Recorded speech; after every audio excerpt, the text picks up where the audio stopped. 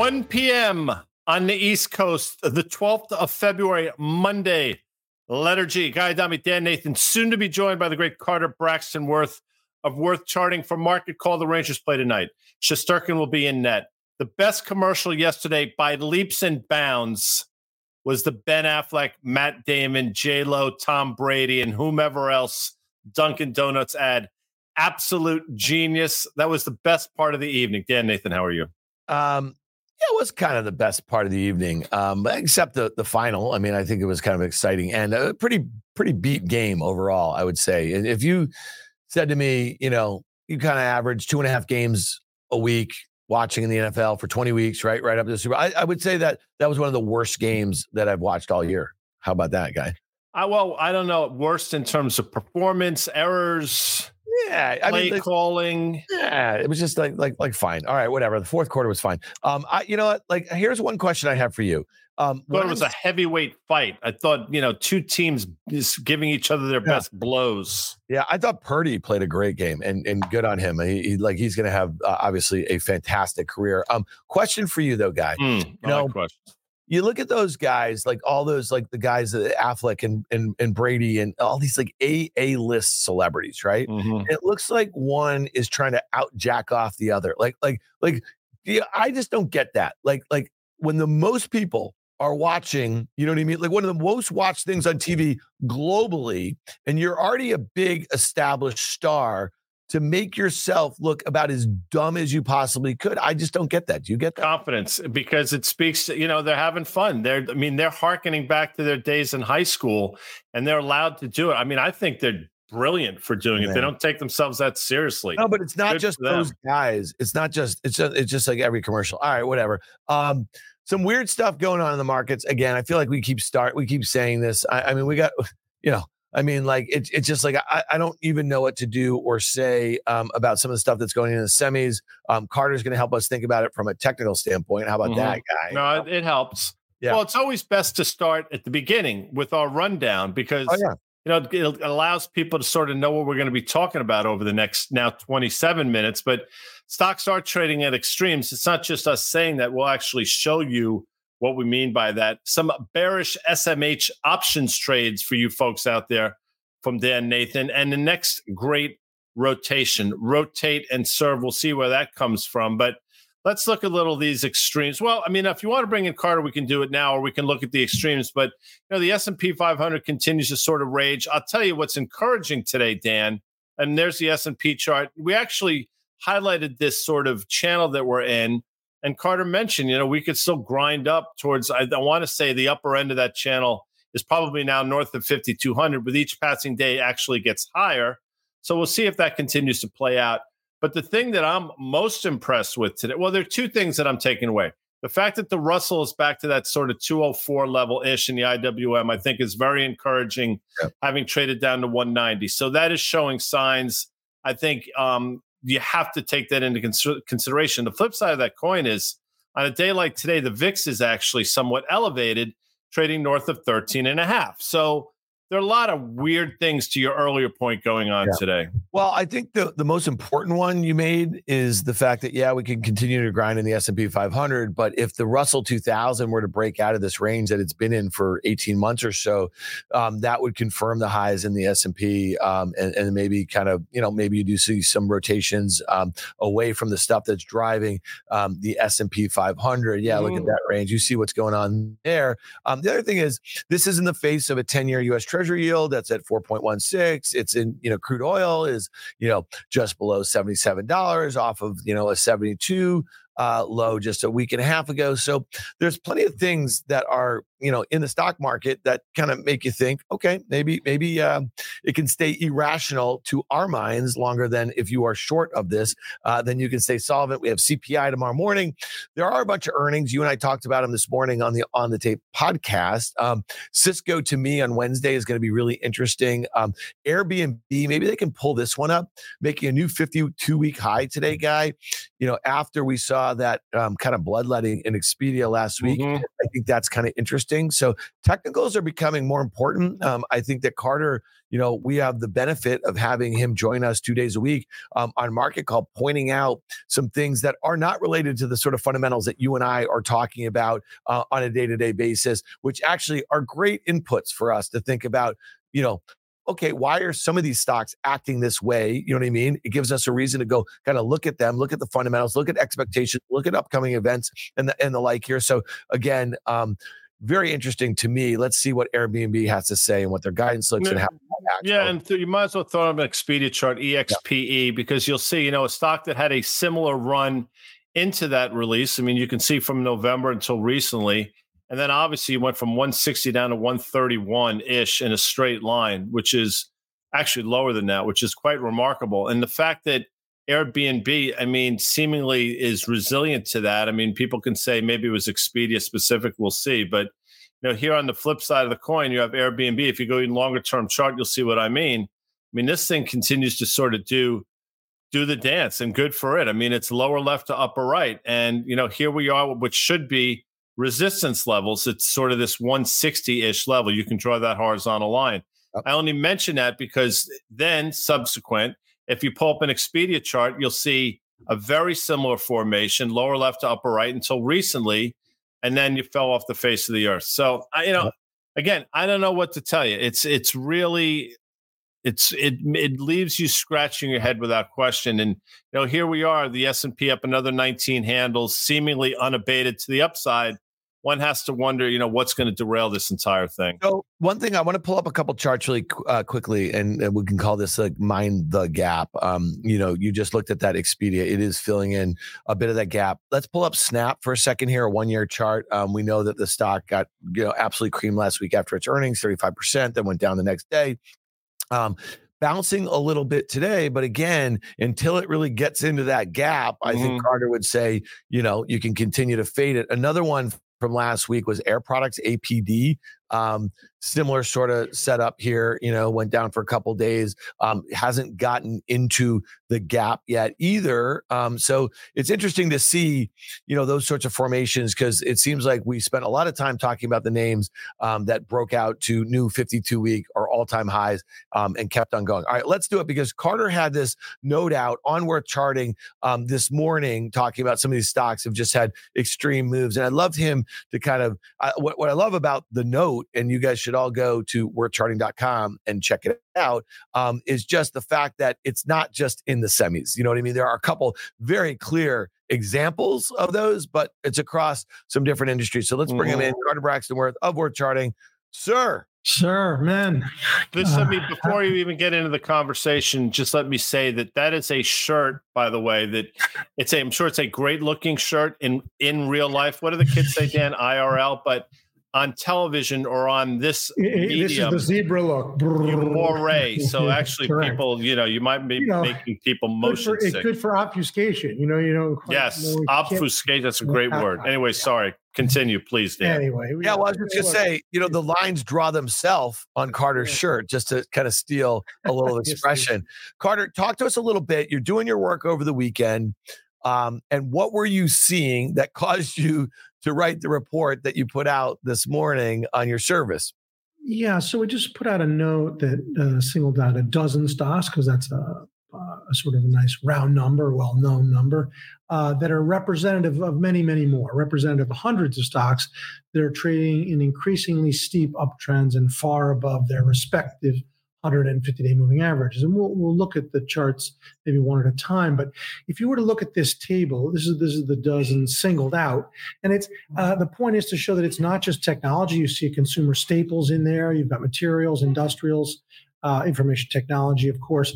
But the point about this is, interestingly, is that all but one of these stocks is trading far above not only 150 moving average or trend, but their respective 12-month price targets on the street.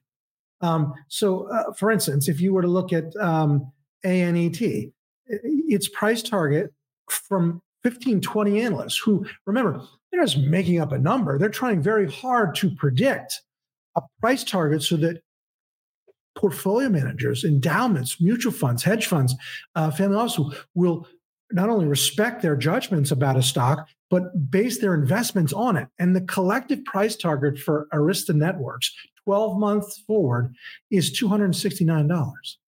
Stock's trading at $285. And Abercrombie, the collective price target is 95. It's trading at 114. So it's a phenomenon not only of the chart, but of the fundamentals, meaning people who are responsible for studying the underlying business, studying their balance sheet, their income statement, their competitors, their truck routes, their product offerings, their leverage, and then coming to a 12-month price target. They themselves have price targets that are below where the stock is trading, case after case after case, every one of these stocks except one. Let's go through them. But also, we might have a comparative chart. So this is the basket, just to sort of, for a little wow effect. This is a basket of those dozen stocks plotted equal weight relative to the NASDAQ 100 and to the S&P 500. So you're talking about something that's up, 5 times that of the NASDAQ 100, which itself is up considerably. The individual stocks, we can bang through them one at a time. But here, wowza. This is more than doubled. It's almost tripled in 3 months. Let's go to the next one. We'll just grind through. Incredible, 80. And that's a phenomenon. Think about it. No one was willing to pay more than $80 from August, September, October, November, December, January. All of a sudden, they're willing to pay $150.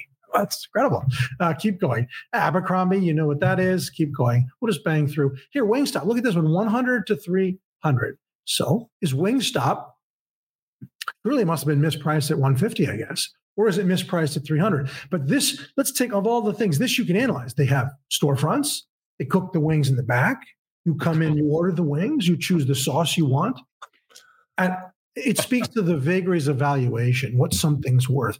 It could be worth 150, it turns out, and then 300.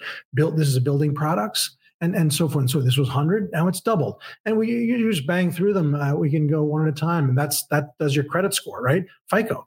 And so forth and so on. Just bang, bang. Let's do chart. Point is, it's not about what they do, right? This is a material stock, 140 to 240 materials, so forth and so on. And so we have a phenomenon. There's NVIDIA, of course, very popular, 400, almost a double now since the October low. I don't know where we are in the sequence if we're at the end of the list, but the point being, these are representative. There's plenty others, and so. Markets aren't wrong. There's no such thing as that. Markets get ahead of themselves and behind themselves. And so the question is, would we take new money and get long?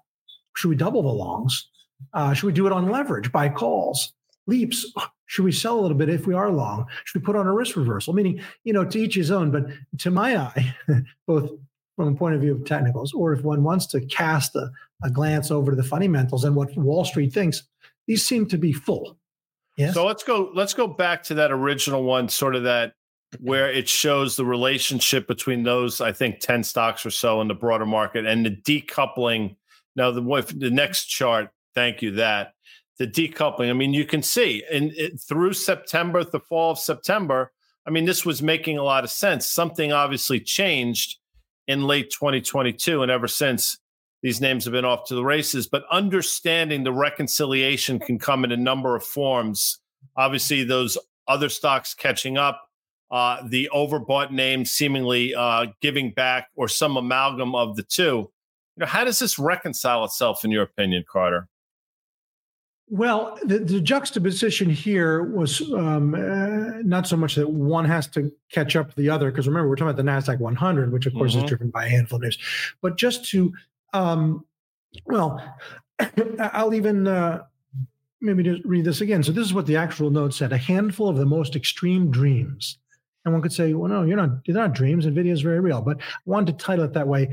And it says they're representative of a broad phenomenon in the market in which hundreds of stocks are trading in increasingly steep, uncredited uptrends and far above their respective 150-day moving averages. Caveat emptor, meaning who is the incremental buyer here that can look out on any one of these or these collectively and say, I have good upside potential 3, 6, 9 months out. Now, a lot of people would say NVIDIA has great upside potential, but actually Wall Street, dozens of analysts that cover it, have a price target for NVIDIA that's lower than where it is now, curiously. So I don't know, other than to say, at a minimum, who's the incremental buyer? If you're buying today, one of these or all these, I think that's caveat emptor, buyer beware.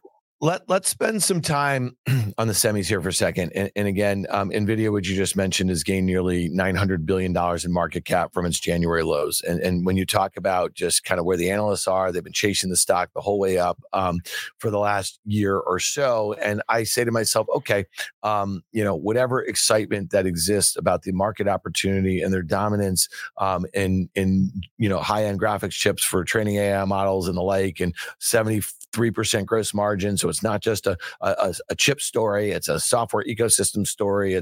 On Friday, it was a design story. I mean, there's no shortage of things that people are excited about. I get it. Next week, we're going to have earnings. We'll see what happens. Let's see. They're probably going to be great earnings. It's probably going to be good guidance. But the point about Guy, how it kind of rectifies itself is relative to those expectations, right? Like, so what they put up. Let's pull up this SMCI. This is Supermicro. This is a company that just joined the party. To Carter's point, it was really range bound. Look at that. I mean, look at the range that it was trading. This is a company with 15% gross margins. They don't design high-end graphics chips. There is a AI play to it, and that's what's going on here. So it's gone up, 150%. It's gained $25 billion in market cap. It now has a $44 billion market cap. But the problem is, this is not a company that has the margins and the leverage that an NVIDIA has, right, guys? So when I think about this, I think this one's almost more of an accident waiting to happen than an NVIDIA, because it's not a company that's going to get material leverage in a way. But it's also important to highlight the fact we're talking about this company that's got a $44 billion market cap guy, and NVIDIA that's nearing $2 trillion. What's interesting is, obviously what you're seeing here is the lack of selling. So there's obviously a thirst to buy these names. And in order to get these names, you have to find the incremental seller. And what's happening, I think, with these moves, the incremental seller is backing farther and farther away, which just makes the chase even that much more absurd. And when you see something like this, and I think that's exactly what's going on. But again, this speaks to exactly what David Einhorn was talking about last week in terms of passive investing, and sort of, he used the term broken market structure, and he's probably right, the changing landscape of the market. But today's a good example of that without question. But here's an interesting one today. And you mentioned ARM Holdings. Doug Cass sent us a note, but if you pull up an ARM chart, you'll see a very similar move. And again, this is a company that's going to do, maybe they just guided to, I think, $4 billion of revenue. You can see that this company, I think, now trades at about $150 billion or so market cap, but it's already traded 80 million shares today, typically trades 9. Today is a day where that buying is being, somehow there is the incremental seller. Who that seller is I don't know, but there are obviously buyers here. There are obviously sellers here, manifesting itself in the amount of volume that's changing hands. So I would look at today's action and say, this is one you want to sort of put a little pin on in terms of coming back over the next few weeks. Another that's flavor of the day. This Beamer. Look at BMR. I don't know if you've seen this one going on today. Look at this. Look at this job. This is all. That was $1.82. So they don't have it. Carter, let's go back to ARM for a second here, because this is actually, I think, really important. Okay, SoftBank sold 10% of the float of this thing, back in September in an IPO at $51. You see where the stock is right now.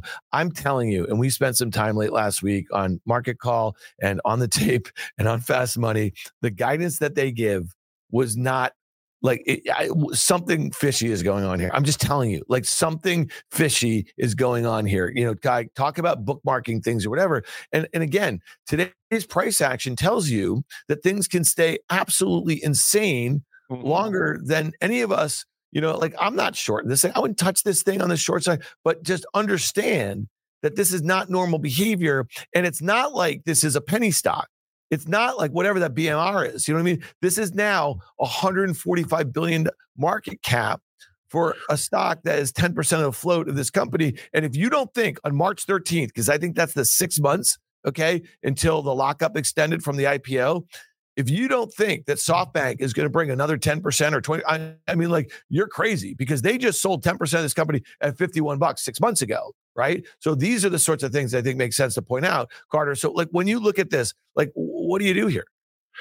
Well, right. I mean, but I'm trying to make a point, and then that other one was a penny stock. There are always penny stocks that move, but the other one's action is related to NVIDIA. If you look into the news today, okay. But the point is, this is symptomatic of the tone and the flavor of what's going on. I mean, at a minimum, right? One could say, can you use that expression? You don't go broke by taking profits, but it's a very hard thing. What if we took profits 3 days ago to 100, and now it's 150? We left so much on the table. That's why it's a very hard game, right? Whether you stay or go, whether you reduce, and acting in increments is really the only sort of prudent thing.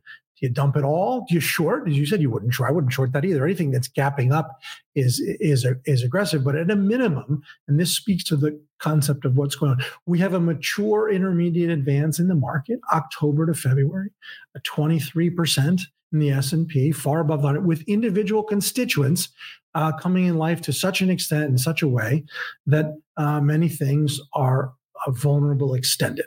Yeah. No, and just before we get, Dan, into your semi trade, which I think is going to be interesting, again, just to point out, ARM is a pretty mature company. Obviously, it only went public recently, but this is a relatively mature company. In the prior 3 years, this is a company that did $3 billion in revenue, 3.1, 3.2.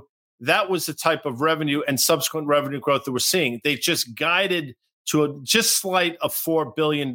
So you can do the math on a company that's trading $140 billion market cap. I mean, if price to revenue or price to sales means anything to you in terms of valuation or metrics, it's absurd. And, in order for them to grow into a reasonable valuation, they have to do something that they haven't been able to do over the last 5, 6, 7 years, Dan. Yeah, 100%. And it got us looking at the semiconductor group as, we'll look at the SMH chart. So I just want to make one point here, though, Guy. So, we talk about this a lot. Is like, your point about passive investing, really interesting, right? And so, you make the point it works really well on the upside, and it can really work poorly when active becomes a thing. And, when some of these ETFs, the way they're constructed is that, some of these stocks have outsized weights within them, right? And so then it really does, you start taking it on the idiosyncratic risk of that name, right? And so let's look at this here, because I want to give Carter a big shout out.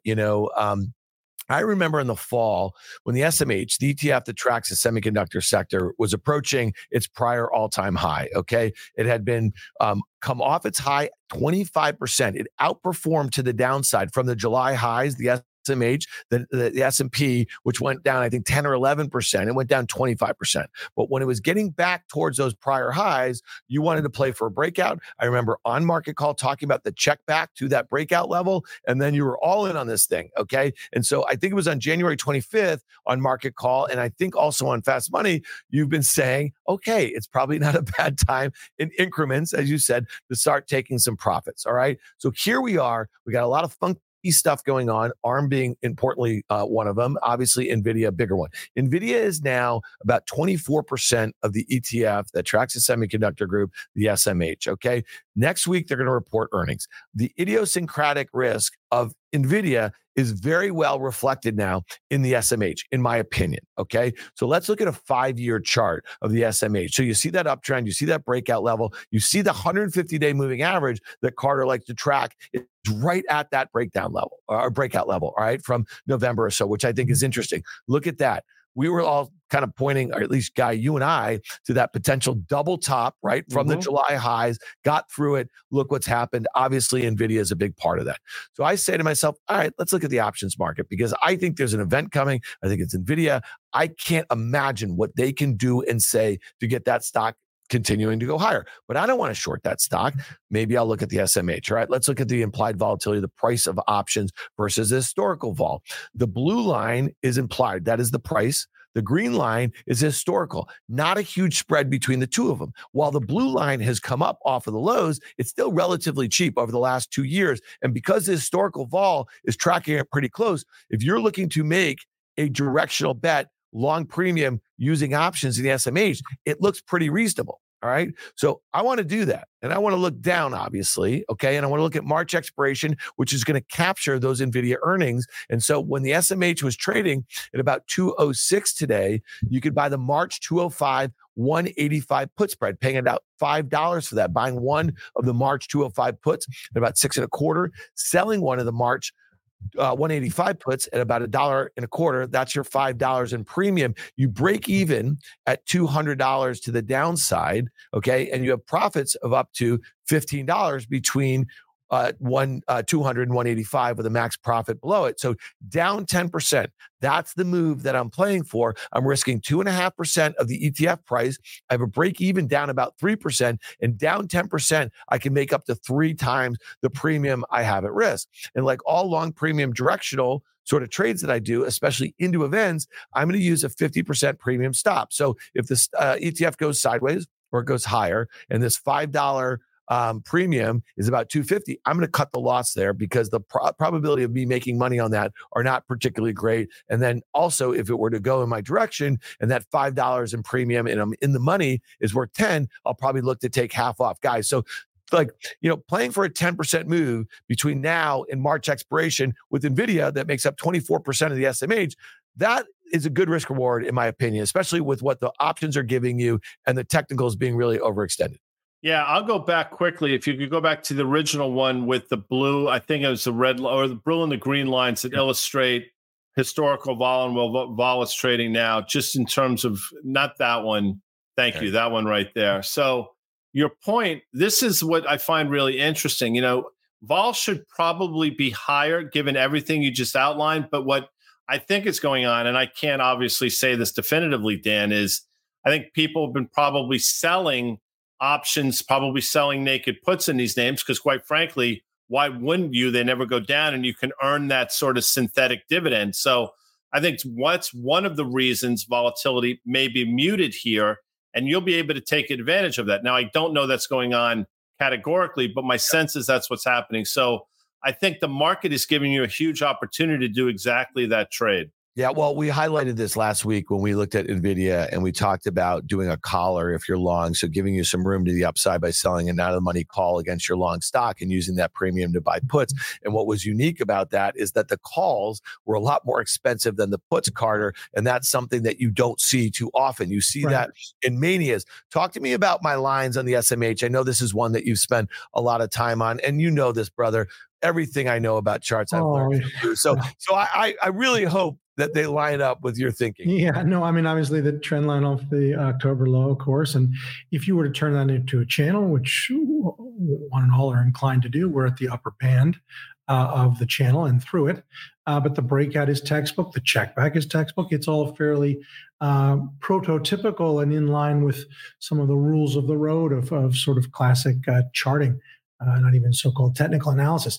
And then the question is this a mature intermediate advance, having moved from 135 to 205, surely. And that at any time you swing in a direction one way or another to such an extent, it's one thing to do it over 1 or 2 days like ARM, but this is not ARM. It's not a stock. It's an aggregation of stocks. And it's, while dominated by 1 or 2, NVIDIA in particular, it is, again, I would just fall back on that fairly benign, but to the point, a characterization. It is, by all accounts, a mature intermediate advance, the October, February move from 130, 135 to 205, leaving it far above trend, the 150-day moving average, and due for some sort of counter trend move. Give back, check back, dip, sell off, decline, correction, drop, plunge. You pick your word. Well, I just want to point out that uptrend that's been in place from the October or November lows or so. That's what I'm targeting to the downside, that kind of 185 level. So I'm not trying to be piggish here, and I like the risk reward of the trade. I just want to flash this one up, Guy, and maybe you can give us a sense. You and I are proponents of ETFs. When one of the investing themes that you've heard since the beginning of time is diversification, right? And so a well-constructed ETF gives you the opportunity to not put all your eggs in one basket, to get, in this case, the outperformance of a name like NVIDIA, like we've seen, right? So now it's making up nearly 25% of the weight, and it's up 50% of the year. So you benefit from that. You benefit from the diversification. TSMC couldn't get out of its own way for a better part of last year.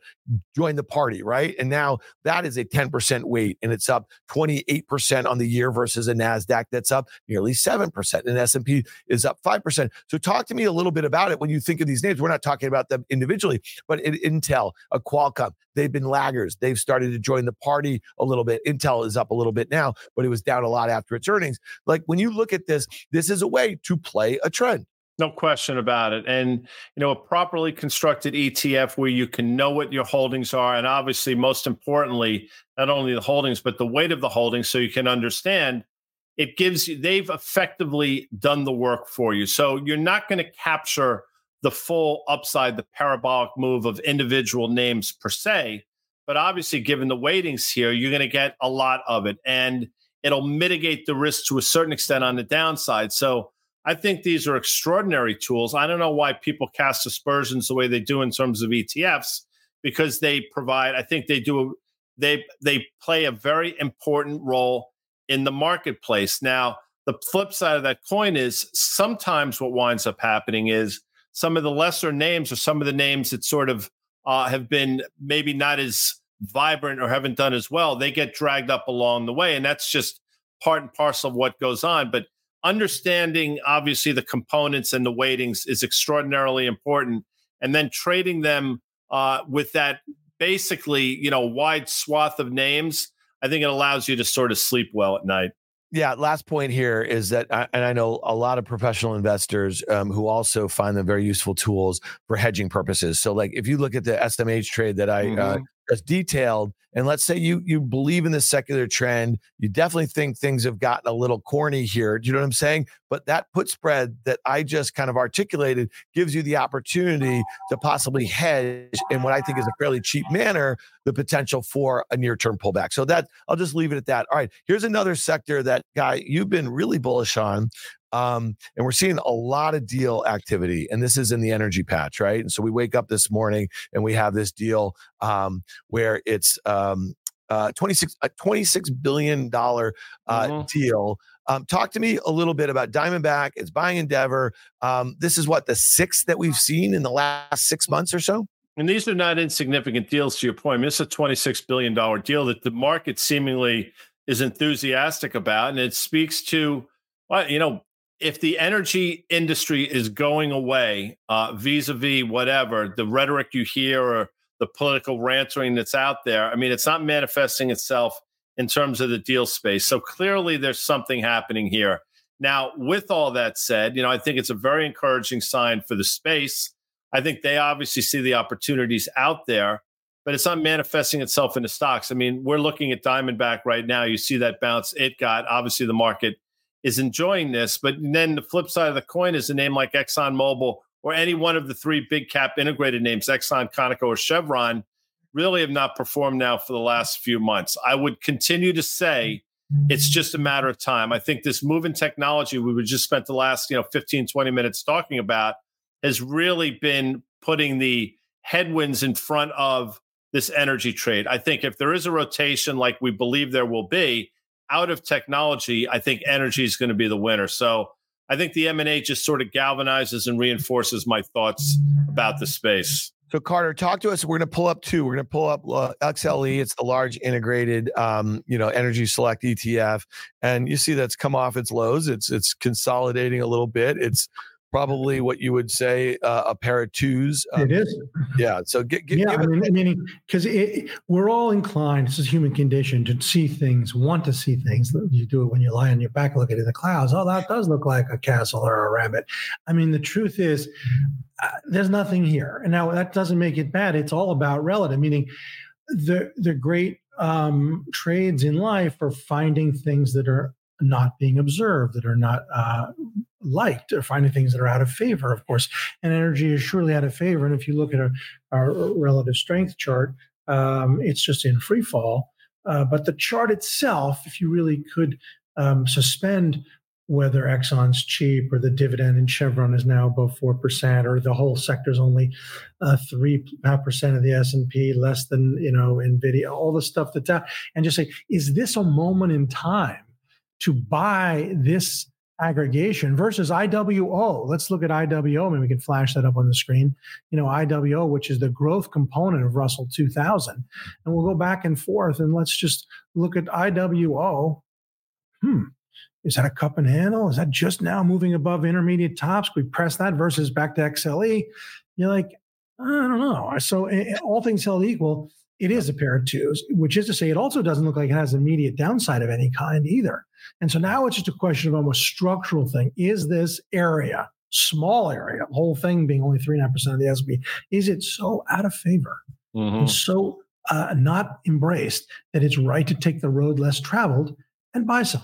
And that, as a thesis, makes sense to me, but it's the key word some. You start small and you add to it on strength. Can we throw up the OIH? Okay, so that's the oil services ETF, and that one, is down about 30%, Guy. And we saw some, earnings out of the space that weren't particularly great. We know that SLB Slav, had a bad post-earnings reaction. That is, you can just, see the lines. You can see that downtrend with your eyes. Thoughts there, Guy, versus large integrated. Okay, so here you go. Here, and Carter may or may not back me up here, and we have not rehearsed this. So obviously, since September, you'll see a series of lower highs as your eye can see. Amanda or Jacob can draw that downtrend line. It's as clear as day. There are probably 4 or so points along that, and you have a series of lower lows. Same type of thing from that. So you can do that channel, and you can see something changed though this last iteration where we traded up to that, made a lower high. We traded down, but we didn't make a lower low. And now we're starting to get back on the horse. So maybe you're starting to see, Carter, a change in trend. And maybe I'm clutching at straws, but no, I look at it and say something's changed. Yeah, I mean, it hasn't changed yet, but there's the first straw, right? The first perspective data point. All it has to do is plunge to 275 in a couple of days, and all bets are off. We watch, we observe, and then that's why you add in increments. So perfectly good thesis to have a little bit, buy a little bit long. But then what? If it's wrong, buy more. Usually that's wrong, get out. And if it starts to be right, then add. Yeah. Hey, Guy, one last thing. I just want to hit this while we still have Carter, and we'll all get out of here in a second. Doug Cass sent us this email before the show, and I thought it was interesting. It was from Peter Bookvar, a friend for Bleakley Advisors. It was just a one-year chart of the S&P. Pretty simple stuff. Off of the July highs when we sold off 10%, right? I think until like the September lows, at the July highs, I think the S&P was about 11% or so above its 200-day moving average. We're about at the same level of that, okay? And Carter, just thoughts on that, those sorts of relationships. Are those things that you kind of track? Is that important to you? Very important. Yeah. I mean, that gets to the concept of what is a mature intermediate advance, a beta adjusted, right? An industrial typically won't move like an AI name, but it's the same concept. And we have this in the market. Market's highs for many stocks are all in late July, early August. The intermediate lows are all around the last days of October. Everything's been an uptrend since. This is getting to be in the 4th, 5th month. And beta adjusted, you'll get just an extended name out of an Ingersoll Rand, just to make a point, put that up there, right? Versus a Wingstop versus the market. So it's a case where, let's say, because it's not just about trades, right? Because the biggest money of all is sitting there handling the retirement funds of all of the, firemen and policemen, nurses and teachers, not to mention big lawyers and bankers and doctors. It's all there being properly in custodians who are they supposed to add more, reduce? I think in that capacity, this is a time for, hey, let's pull our horns in a little bit. It's been a pretty good run for the general market. And let's reduce. Let's be a little bit cautious, right? I'm with you, Dubs. You know how I feel. And while we've been sitting here again, elevated VIX today in terms of what's going on, I want to be crystal clear, just in the context of a market that at one point today, the S&P, I think, was up, Dan, like 22 or so handles or so, up 8 handles now. But you have a VIX north of now 1360, just something to keep an eye on. NASDAQ turned red. I don't want to make a big deal out of any of this, but the VIX to me is a bit of an outlier today. So I want to point that out. You've mentioned yields and the euphoria, and then just the volume around some of these individual names suggests that, the exuberance is there, specifically in ARM Holdings, which in terms of volume, we're going to see at least a 15 times normal volume today. Pull up a 2-day chart of ARM. I'm just going to tell you, okay? Katie Bar, the what guy? If this stock, if this stock went down on the day, I'm just telling you, okay? And I know that sounds ludicrous, but it made a high of 164. It's already at 137 or whatever it is. Yeah. Like, it's not ludicrous. Can you imagine what would happen to the NASDAQ? I mean, listen, I actually think we are on the precipice of a 3 to 5% down day in the NASDAQ in the not so distant future, because there is so much concentration. And then, Carter, you made this point last week on Market Call with all those gaps that we've seen, these companies, these stocks that gap to new all-time highs, up 10, 15% a Meta or whatever. There's so much crowdedness in there with so much, near-term profit. It just has the potential to really snowball, in my opinion. Sure. Right. Because there's two things that make an individual stock drop, right, or surge, which is news, right? You get an FDA approval, you solve cancer, you go up, right? You restate your accounting, the chairman's been indicted for taking some money out of the coffers, you go down, right? Okay, but then going up versus going down without news, there is, just like anything else, you can have